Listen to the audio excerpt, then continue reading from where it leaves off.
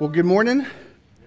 I hate to ruin the mood by preaching after all that incredible music and time through musical worship there, but I guess someone has to speak. And if you're an anthemer and if you've known me for a while, you know that I'm an int. I don't say anything unless it takes a long time to say it. And I tried my best to condense the message today, but I'm telling a story, and sometimes stories just take a little bit longer than other things, and so bear with me, and I hope that the smell from the lunch doesn't distract us too much, but I will get us into that room here as quickly as possible. But there are just some things that I need to share, and I'm going to start just going off of what that intro was talking about, light. Light is a beautiful thing. If not for light, we wouldn't get to enjoy the colors of creation. If not for light and its reflection and its refracting, we wouldn't have rainbows, and we wouldn't have the fall leaves changing color, and we wouldn't have the myriad of colors when the sun is going down and you get that cascade of reds and pinks and oranges and lavenders on the horizon there. And light's not only a beautiful thing, but light's a necessary thing. It's absolutely vital for life. Light, y'all, travels at 186,000 miles per second. 186,000 miles per second. Our sun, this little medium-sized star in the middle of our solar system, is 93 million miles away from us. And the light that originates on that sun gets here in 8.3 minutes. 93 million miles in 8.3 minutes. And if not for that light, we wouldn't be able to live. For that light, it's what powers chlorophyll in plants. If not for that, we wouldn't have any photosynthesis, and plants would die, and the whole food chain would be destroyed. If not for the light that originates on our little sun, we'd be an ice planet. We'd be Jotunheim. We'd be a bunch of frost giants at war with Asgard. All right, so there's some other Marvel geeks in the crowd. That's okay. Light is beautiful. Light is necessary.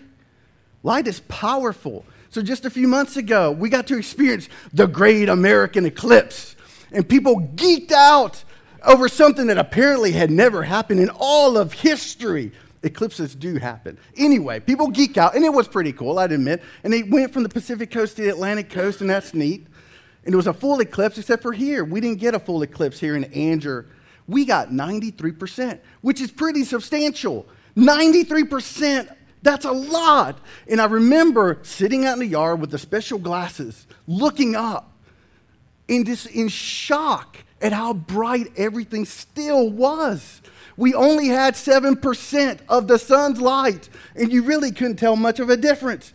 The dimming was so slight, and it just stood out to me. We're only getting 7%. And it warded off the night. Only 7% of the sun's light kept darkness at bay.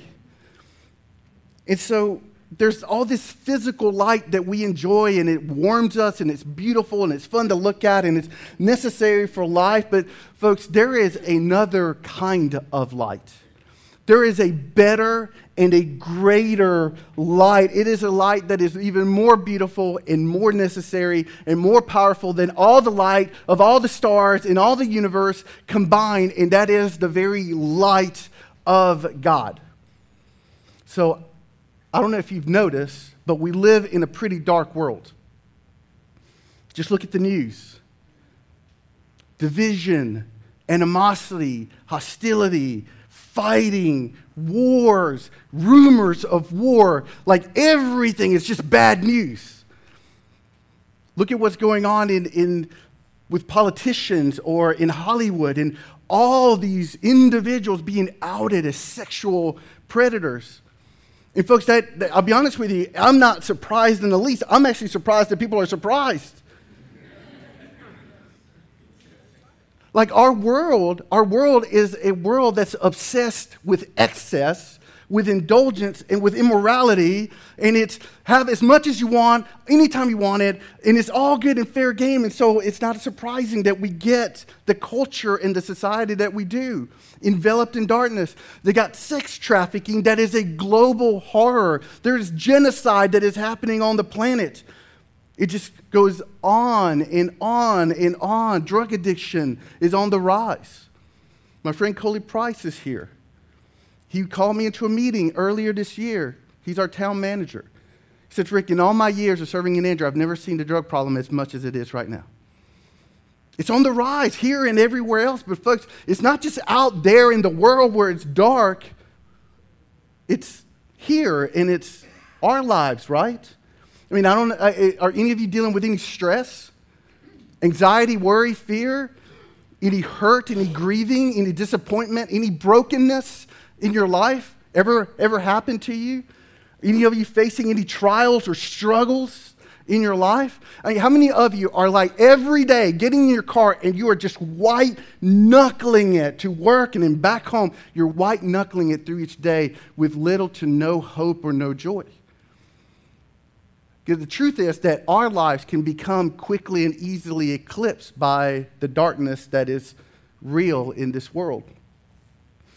But the good news, and what it is that we actually celebrate today, is that there is a light that is available to each and every one of us, and that light is God himself. It tells us in 1 John chapter 1, verse 5, God is light, and in him there is no what? There is no darkness in him. All goodness, all love, all grace are in God. He is light, and he fully offers it freely to anyone that wants his beautiful, necessary, powerful light. That light that transforms our lives for the better. God says, I am light and I will give it to you. And he gives it to us so much that it changes our life. So Psalm 27 verse 1 says, the Lord is my light and my salvation. Whom shall I fear? That when we receive the light of God, there is a boldness and a confidence and a hope and a protection over our mind, our heart, our soul, our body, our life that comes that nothing else can give. On top of that, Psalm 18 verse 28 says, for it is you who light my lamp.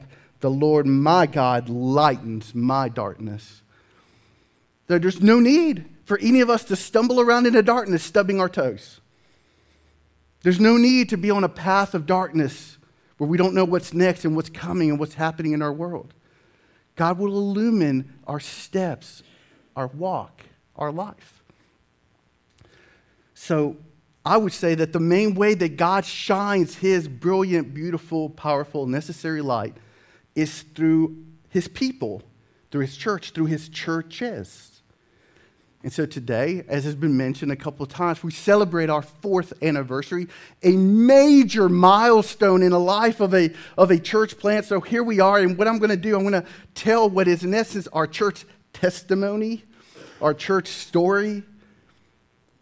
And I want to tell this story because I believe that the story shows that Anthem is here, not by our doing or by our invention, but it's by God's doing, and that we are here for one reason and one reason only, and that is to shine the bright and beautiful light of God. So you ready? Story time. Get your blanket. Story time. In a galaxy far, far away, a long, long time ago, there was this dude. His name was Hector, my dad. He moves to this land of beauty and wonder known as New Jersey. And there he met my mom, Juanita. They got married and had me and my sister. And while in New Jersey, my dad developed a very specific set of skills, working on a very specific type of textile machinery. So there we were, and I finished kindergarten, and my mom, she got homesick, so the family moved to Honduras. Not a good time to be growing up in Central America. If you remember, late 70s or early 80s, there's a lot of communist insurrection, Sandinistas. Anyone remember the Iran-Contra scandal? All of that came out of that kind of mess over there. And so my dad said very wisely, and I'm grateful for it, this is not a good place to raise a family. We need to move the family back to the States. Our children are American citizens. They'll have more opportunity in the U.S. So he made a phone call, and it turned out that the man that he had worked for in New Jersey had moved to Southern Pines, North Carolina, to start a new textile company. So on the phone, he says, fly into Fayetteville First impressions, right? First impression of North Carolina, flying. Sorry if anyone lives or is from Fayetteville. I just offended a bunch of people. Anyway, flying to Fayetteville, I'll pick you up at the airport, you and your family, and you have a job on day one. Sounds good. Except for one thing, we land, and the guy stood us up at the airport. Now, that's bad enough, right? Hector and Juanita speak no English. I'm 8, my sister's 4. 2 suitcases and whatever cash my dad has in his pocket. Now, husbands, fathers, put yourself in those shoes. What have I just done to my family? Well, he makes some phone calls, he scrambles, and turns out that there is a textile company with the equipment that he knows how to work on in Angier. So that's how we end up in Angier, North Carolina in 1981. So for the sake of time, otherwise we'd be here a really, really long time, I'm going to fast forward. We're going to get in the time machine and travel 30 years. A lot of stuff happened. We'll just ignore it for now. Summer of 2011, I started sensing God was preparing me for something, preparing that God was working in my heart, in my life. There's like a restlessness, and if you've ever been there, it's awkward because you know it's coming and you know it's going to be big and it's a little scary and you're going to be timid. But God starts working on me, and for a full year, I'm thinking, wondering, praying, what is this? What is this? And in summer of 20,000, let me bring the time machine back. In the year of 2012, God made it very clear, move to Angier and plant a church. All right. It took a miracle to get me there for 2 reasons. One, when I graduated from high school, Harnett Central, I had no intention of ever coming back to this town. I'm way too cosmopolitan for little Angier. And not only that, when you grew up in Angier, when I grew up, when there was no Hispanic families and it's a bunch of white folks and a bunch of black folks and you're the weird one, there's a little bit of weird emotional baggage with that. And so I had no intention of wanting to come back here. Not only that, I had no desire to plant a church. I know how hard it is. I know enough friends who've tried it, done it. I don't want to do that. And so God worked me down, and this actually goes back a little bit further, but I'm not going to go there. It actually took God several years to work me down. I always joke that it took God a fraction of a millisecond to create the entire cosmos, and it took him years to change my heart. But he did. He prevailed. And so in August of 2012, we started putting together what we call a church planting team. Basically, it was a small group Bible study.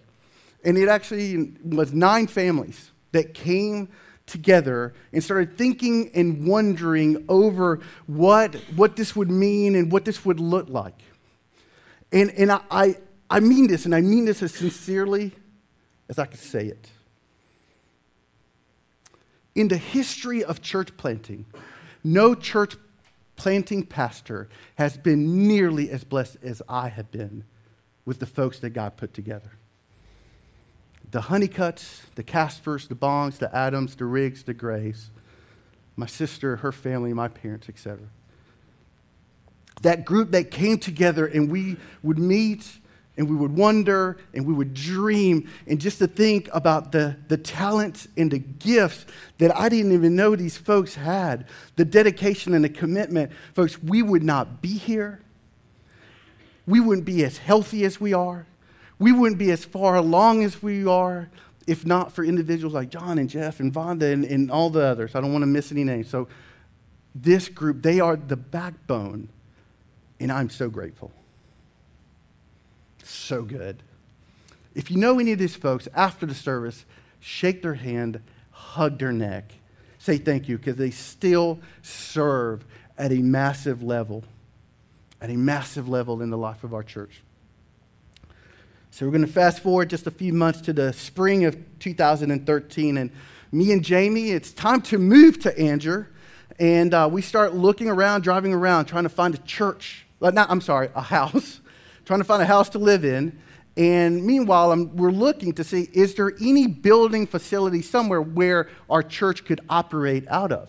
So as we're driving around, we happen to drive through what is this location, 455 West Depot Street. And we're driving and notice, it looks empty.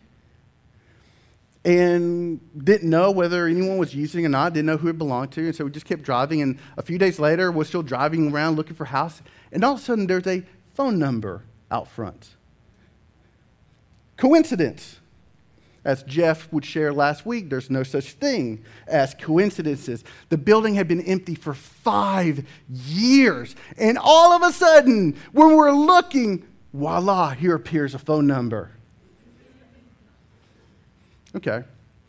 So I called the phone number, and we scheduled a meeting with the owner, Mr. Bob Barker.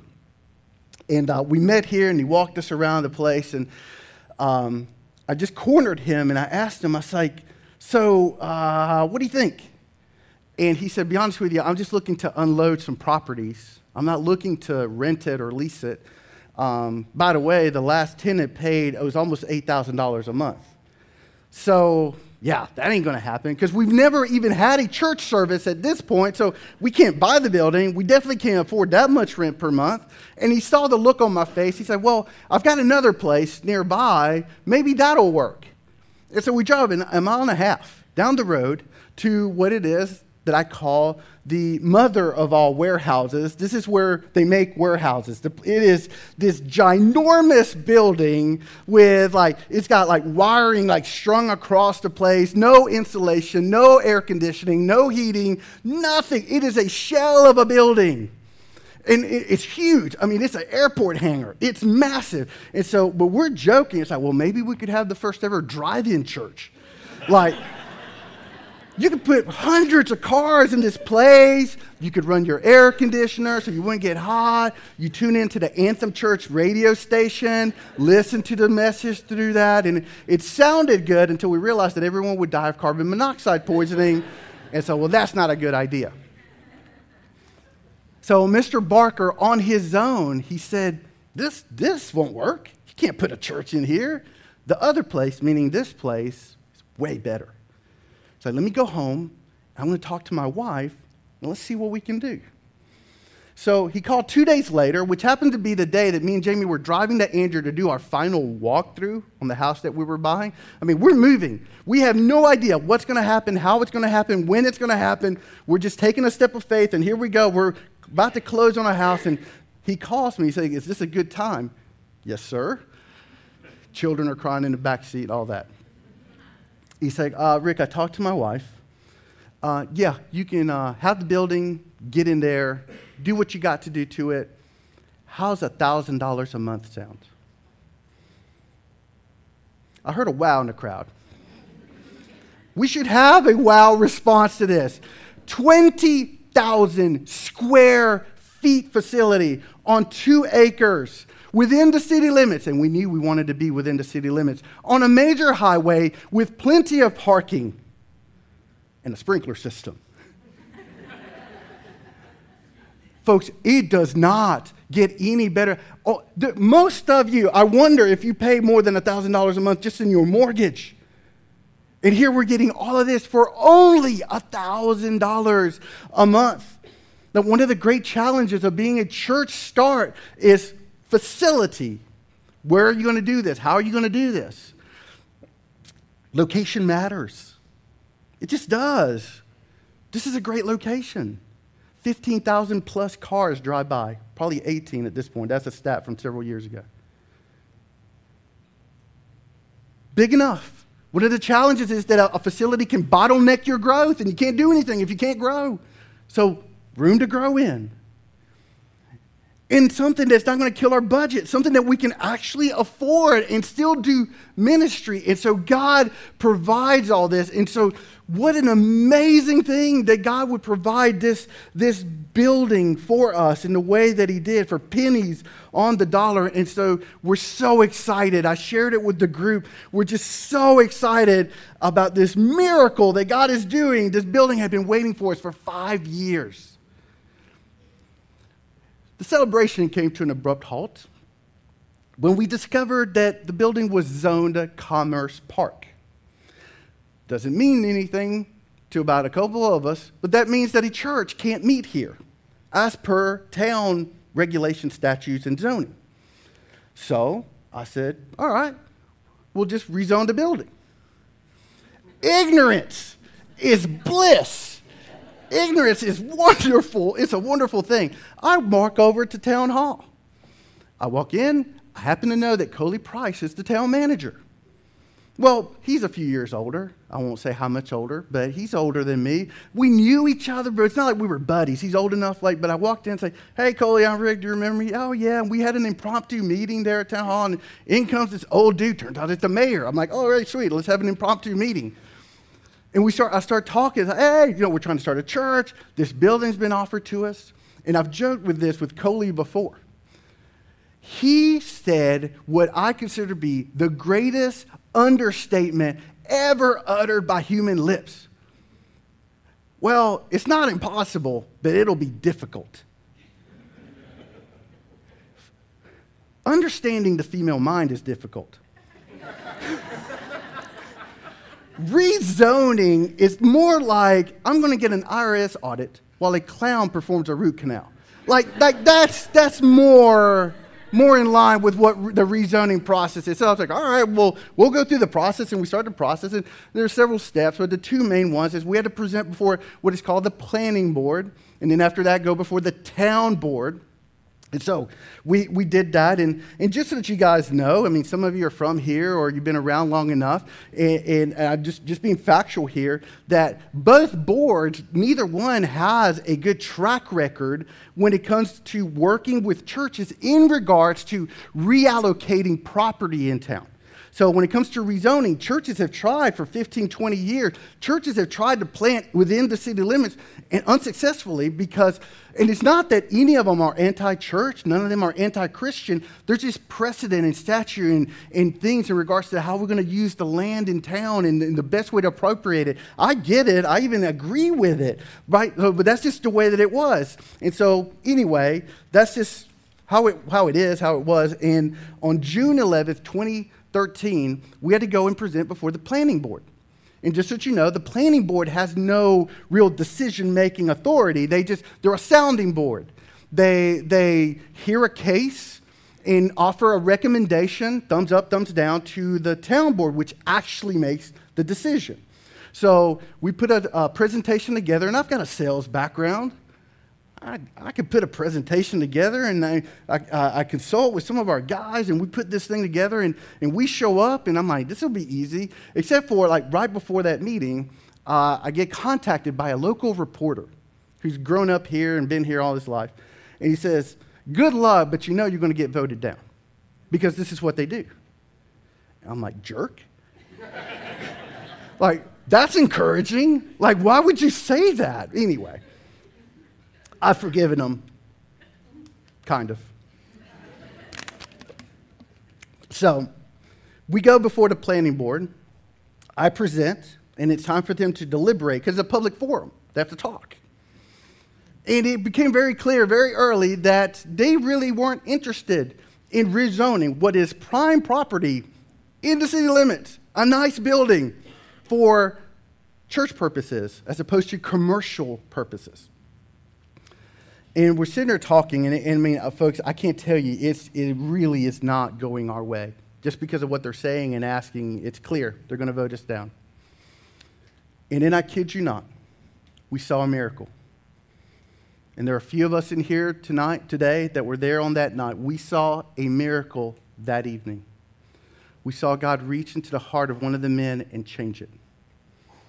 He looked right at me, and he says, Rick, I came tonight already having made up my mind for how to vote because we have a precedent for how we vote on matters like this. And then he put his head down,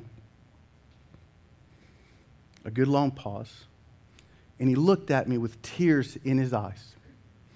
He says, but I'm convinced. And he called for a vote, and God did something where all of a sudden this board that never would go the way of a church in regards to rezoning went 4-2 in favor.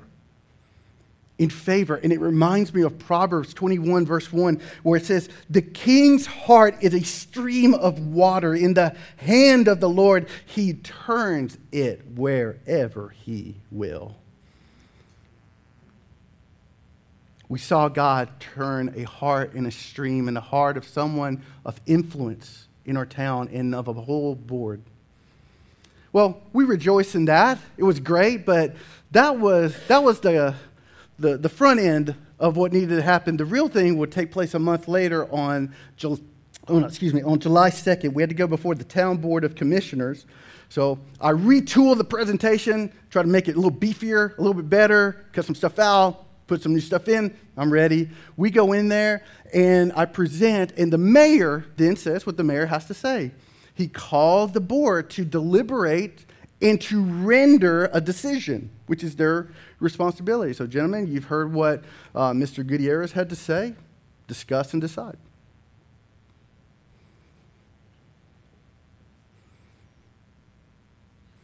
Silence for at least 1 minute. Nothing, not a peep. So then the mayor, a second time, gentlemen, you understand your obligation at this meeting. Discuss, decide.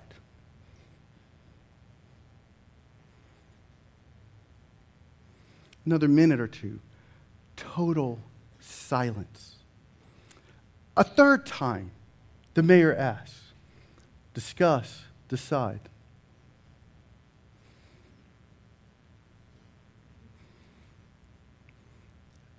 These are good old boy politicians. When can you ever shut them up? When is a politician ever at a loss for words? And all they did is that they were looking down at the desk in front of them. And then the mayor offered something that made me cringe in the moment. Well, you can decide to table the discussion until the next meeting the next month. No. And they bid on it. I said, all right, that's what we'll do. And that's what they decided to do. So we show up the next month, August 6th. That's still that 2013. Folks, I came with everything I possibly could come with. I came guns blazing. I was going to go down in a blaze of glory.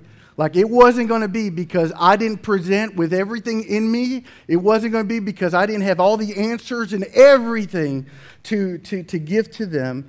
And it was extremely obvious to me. I was 99.9% certain they were going to vote us down. Their tone, their language, what they were saying, their posture, everything was saying, we're about to say no to you. I was bracing for impact. They wouldn't look me in the eye. The whole time I presented. And so I sat down and I'm like, oh, Lord, what are we going to do? What are we going to do now? And then one of the commissioners, he asked a question that turned the tide. Why he asked this to this day, I don't know. But all of a sudden he goes, why does Anger need a laid-back church? Meaning, why does Anger need a church where people can show up in jeans? And it's casual. Folks, it started getting a little rowdy. I would call it Christian rowdy up in there in a nice way. People got up. And all of a sudden, people started coming to the microphone because, no. Well, actually, this might be a good thing. We had a good crowd, anthem crowd, in support there. There were people there on other business that got up and took the microphone in support of. No, actually, this might be a good thing. I actually live in another town, and I wouldn't be going to church if that town didn't have a laid-back church. And it's going, and it's going, and it's going, and it's not getting anywhere.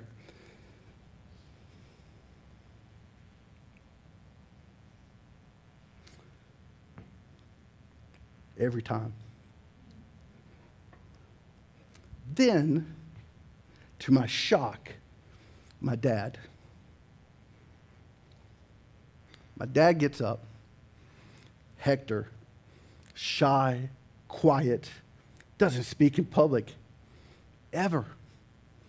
he gets up and he takes the microphone. And I remember sitting there, I'm like, what is about to happen?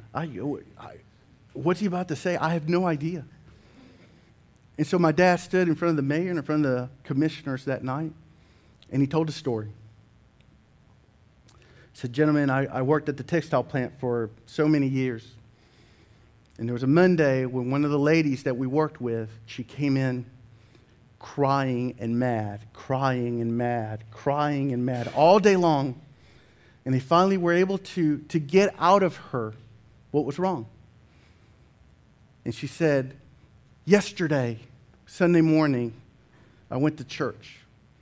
And all the women in church were making fun of me because I wasn't dressed as nice as them. And then she said, I will never go to church again. Not that church. I will never go to church again. And so my dad followed up that story with saying, this is why Andrew needs this church. He went to the back and sat down, and as he's walking, one of the commissioners actually looked at me, and he literally just nodded.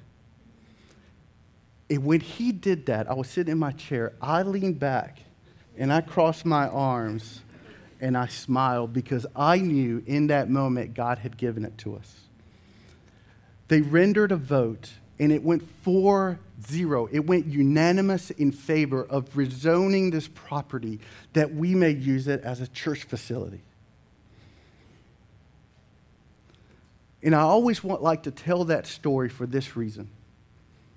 Who would have ever guessed that an immigrant from Costa Rica, seemingly randomly arriving in this little town 30 years earlier, would be the one that God would use to convince the town board of a southern rural town to rezone a property that we may shine the light of Jesus?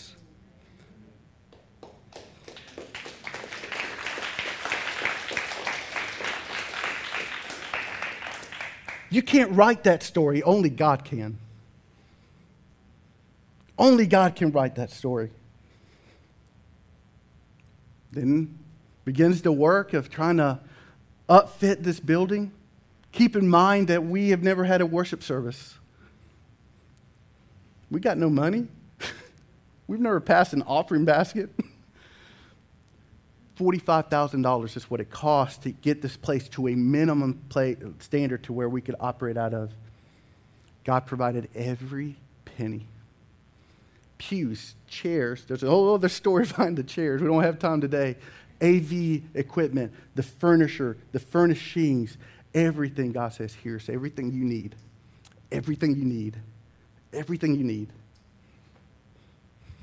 And so here we go, and we got going. We're doing our thing. We're dedicated to our mission, fill Andrew in the world with love-filled, faith-filled, hope-filled followers of Jesus. We're 2.5 years in, and God He threw us a curveball at this point. He told us in July of 2016, a year and a half ago, he said, the landlord calls me. He says, Rick, I have to sell the building. Panic, stress, anxiety. We were averaging about 94 people, and that's including little babies at the time. We were in no financial situation to purchase a building. In fact, I'd been praying, God, lead him please not to even increase our rent. So I start doing what you got to do. What are our options? So I'm driving around town, and I'm asking people in town, what are the other options, folks? And let me tell you, there are no other options in town. Drive around. There is nothing else in town. We would have to go from 20,000 square feet to about 3,000 square feet, and it would cost 3 times more in rent. There was no viable plan otherwise. There's no other way.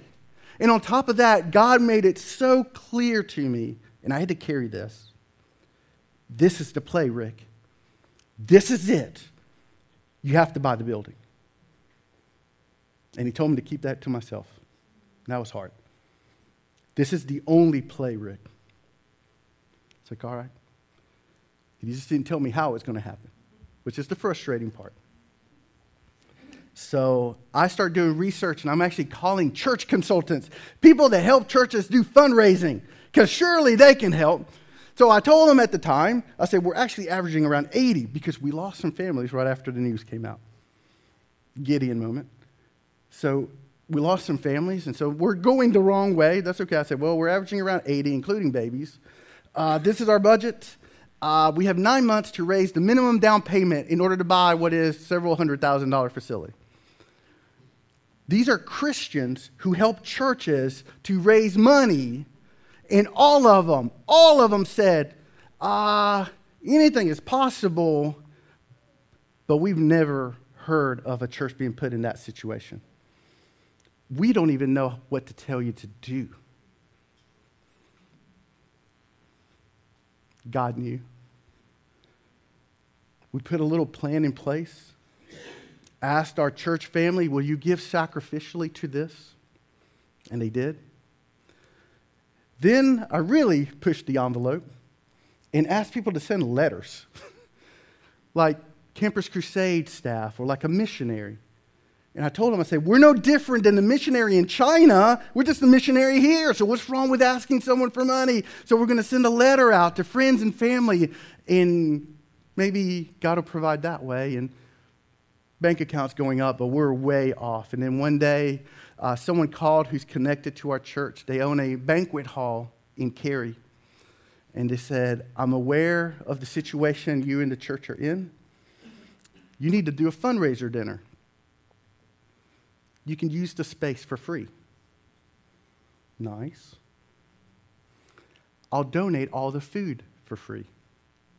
Super nice.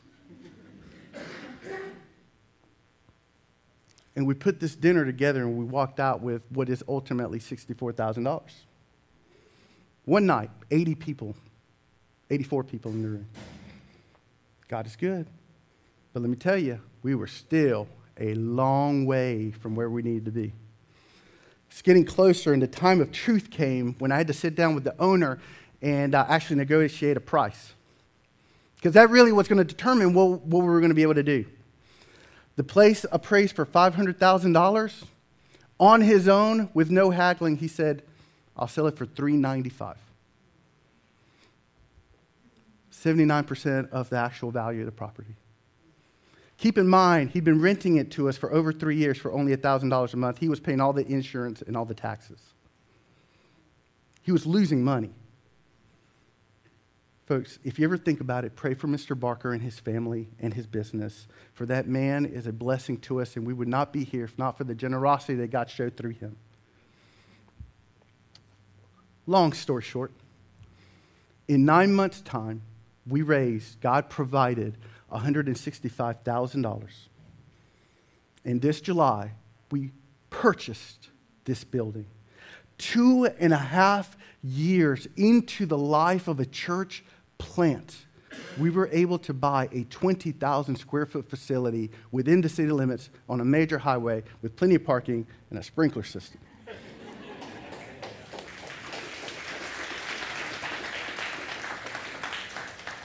And folks, I don't want to be misunderstood in telling this story. We're not a building-centric church. We're not about brick and mortar. The church is not a building, and it's not limited to an address. I tell the story first and foremost to give God all of the glory and all of the honor and all of the praise for doing something that only He could do. I tell the story to show that we're not here by accident or randomly, or that we conjured this up, or that somehow we just muscled our way through it. God did this. We are here today because God did this. Everything. God has been doing this for at least 35 years at this point, and I would say from eternity ago. The other reason I tell this story is because this whole building thing serves as an analogy. It serves as an analogy for what it is that we're here to do. Because we're not here to repurpose a building. We're here to repurpose lives.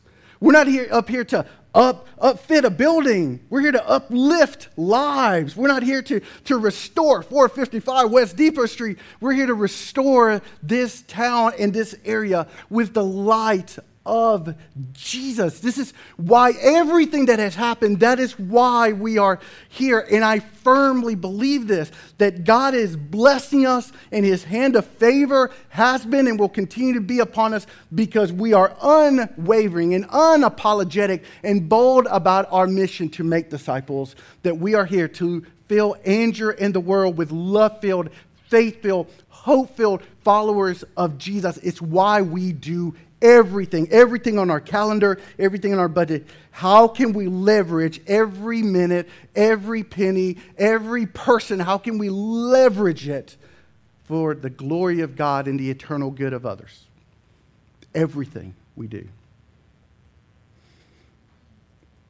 Back to talking about our solar system and the sun. So in the middle of our solar system, there's this run-of-the-mill star. It's an average star. Amazing how much light comes off of it, right?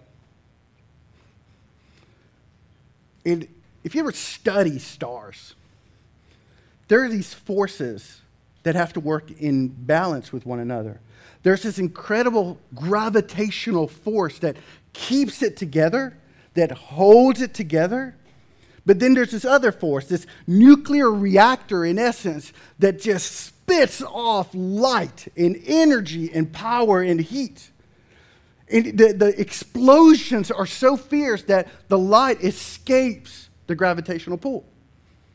Well, there's a phenomenon in the cosmos in which at times the gravitational force of a star overwhelms it and it collapses in on itself.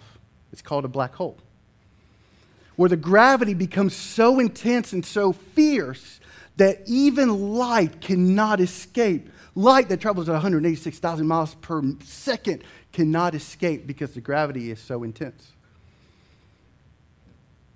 And one thing I know is that Anthem Church, we are here to be a bright, shining star in this community in which we shine out the radiance of the glory of God's grace. There is a gravitational force of love that pulls us together, that holds us together, that draws us close. But that force will never overtake the reaction of the gospel that has to go out. We will not become an inward-focused church where we collapse upon ourselves and it's all about our little programs and our little bells and whistles as a church. No, because the second that we do that, we become a black hole. And when we do that, we will cease to shine the light into this community that so desperately needs to see it. It tells us in 2 Corinthians chapter 4, verse 6, it says there, "For God who said, 'Let light shine out of darkness,' has shone in our hearts to give the light of the knowledge of the glory of God in the face of Jesus Christ." The all-powerful Creator, the one who said in the beginning, "Let there be light," has shined his light into our hearts through his Son, Jesus Christ.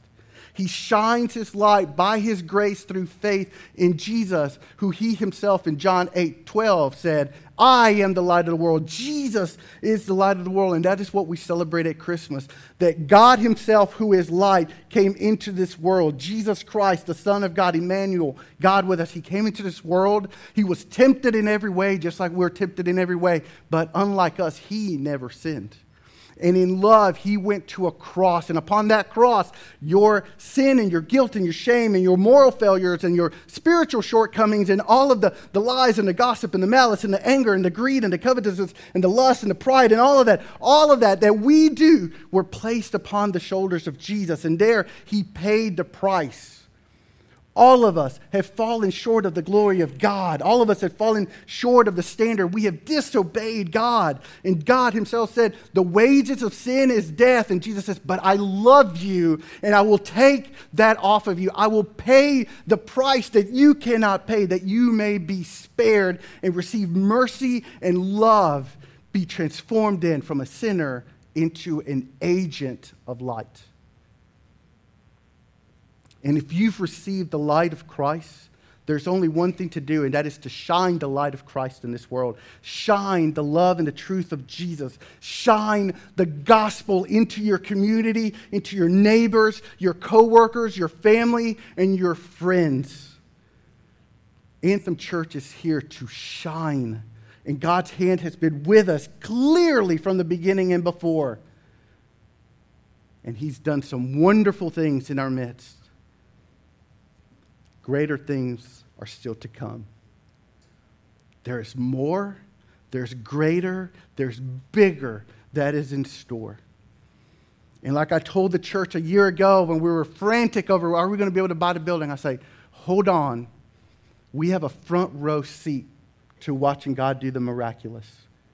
So I invite you all to take a front row seat in watching what only God can do. And beyond that, not just to watch it, but to be part of it. To give of yourself and to give yourself over to this incredible story, dare I say song, dare I say this anthem that God is writing in the world. So my question to you, do you want a front row seat in seeing God do greater things and being a part of that? I'm going to ask you all to bow your heads and close your eyes and to give praise and honor and glory to Jesus.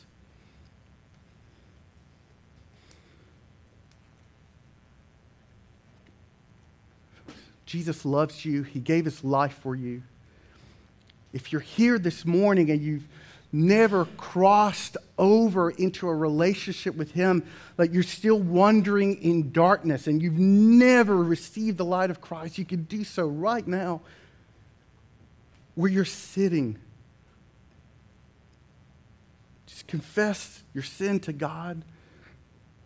Turn from it and just say, God, give me your grace. Forgive me of my sin. I give my life. I pledge my life to follow you all the days of my life. If you're a follower of Jesus and you're here, find courage and strength in this story that we just heard of, that God still works, that God is the God of miracles, that He's still active in our lives, in our community, and in our world.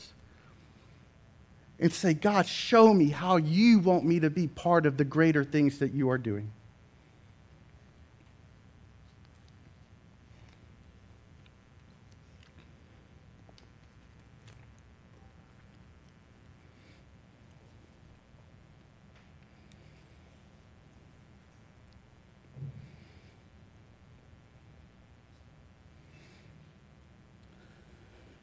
Lord Father, today is a day in which we give you praise. We celebrate your grace. We celebrate the gift of your Son. We celebrate Jesus paying for our sin on the cross. We celebrate the power of the empty tomb and the hope that we have, Lord, that you call us to yourself, Lord. We don't have to be good enough. We don't earn it. Lord, it is simply a gift of grace to be received by believing in your Son. And I thank you for that gift of grace and mercy. I thank you that you have not left us in the dark, but that you, the God of light, you shine your light into darkness. You shine your light into our hearts, Lord. And I do ask, if there's anyone here who has never received your light, Lord, that now that you would shine brightly upon them. And for the rest of us, Jesus, I ask that we would walk into our home, in our neighborhood, our cul-de-sac, our places of work, wherever we play or school, wherever we may be, and that we would shine, that we would shine, that we would shine. Lord, fill us with your Spirit and with boldness and courage and joy and truth, that we may be part of something amazing, of the greater things that you, Lord, have purposed to do in our city and beyond. In Jesus' name, amen.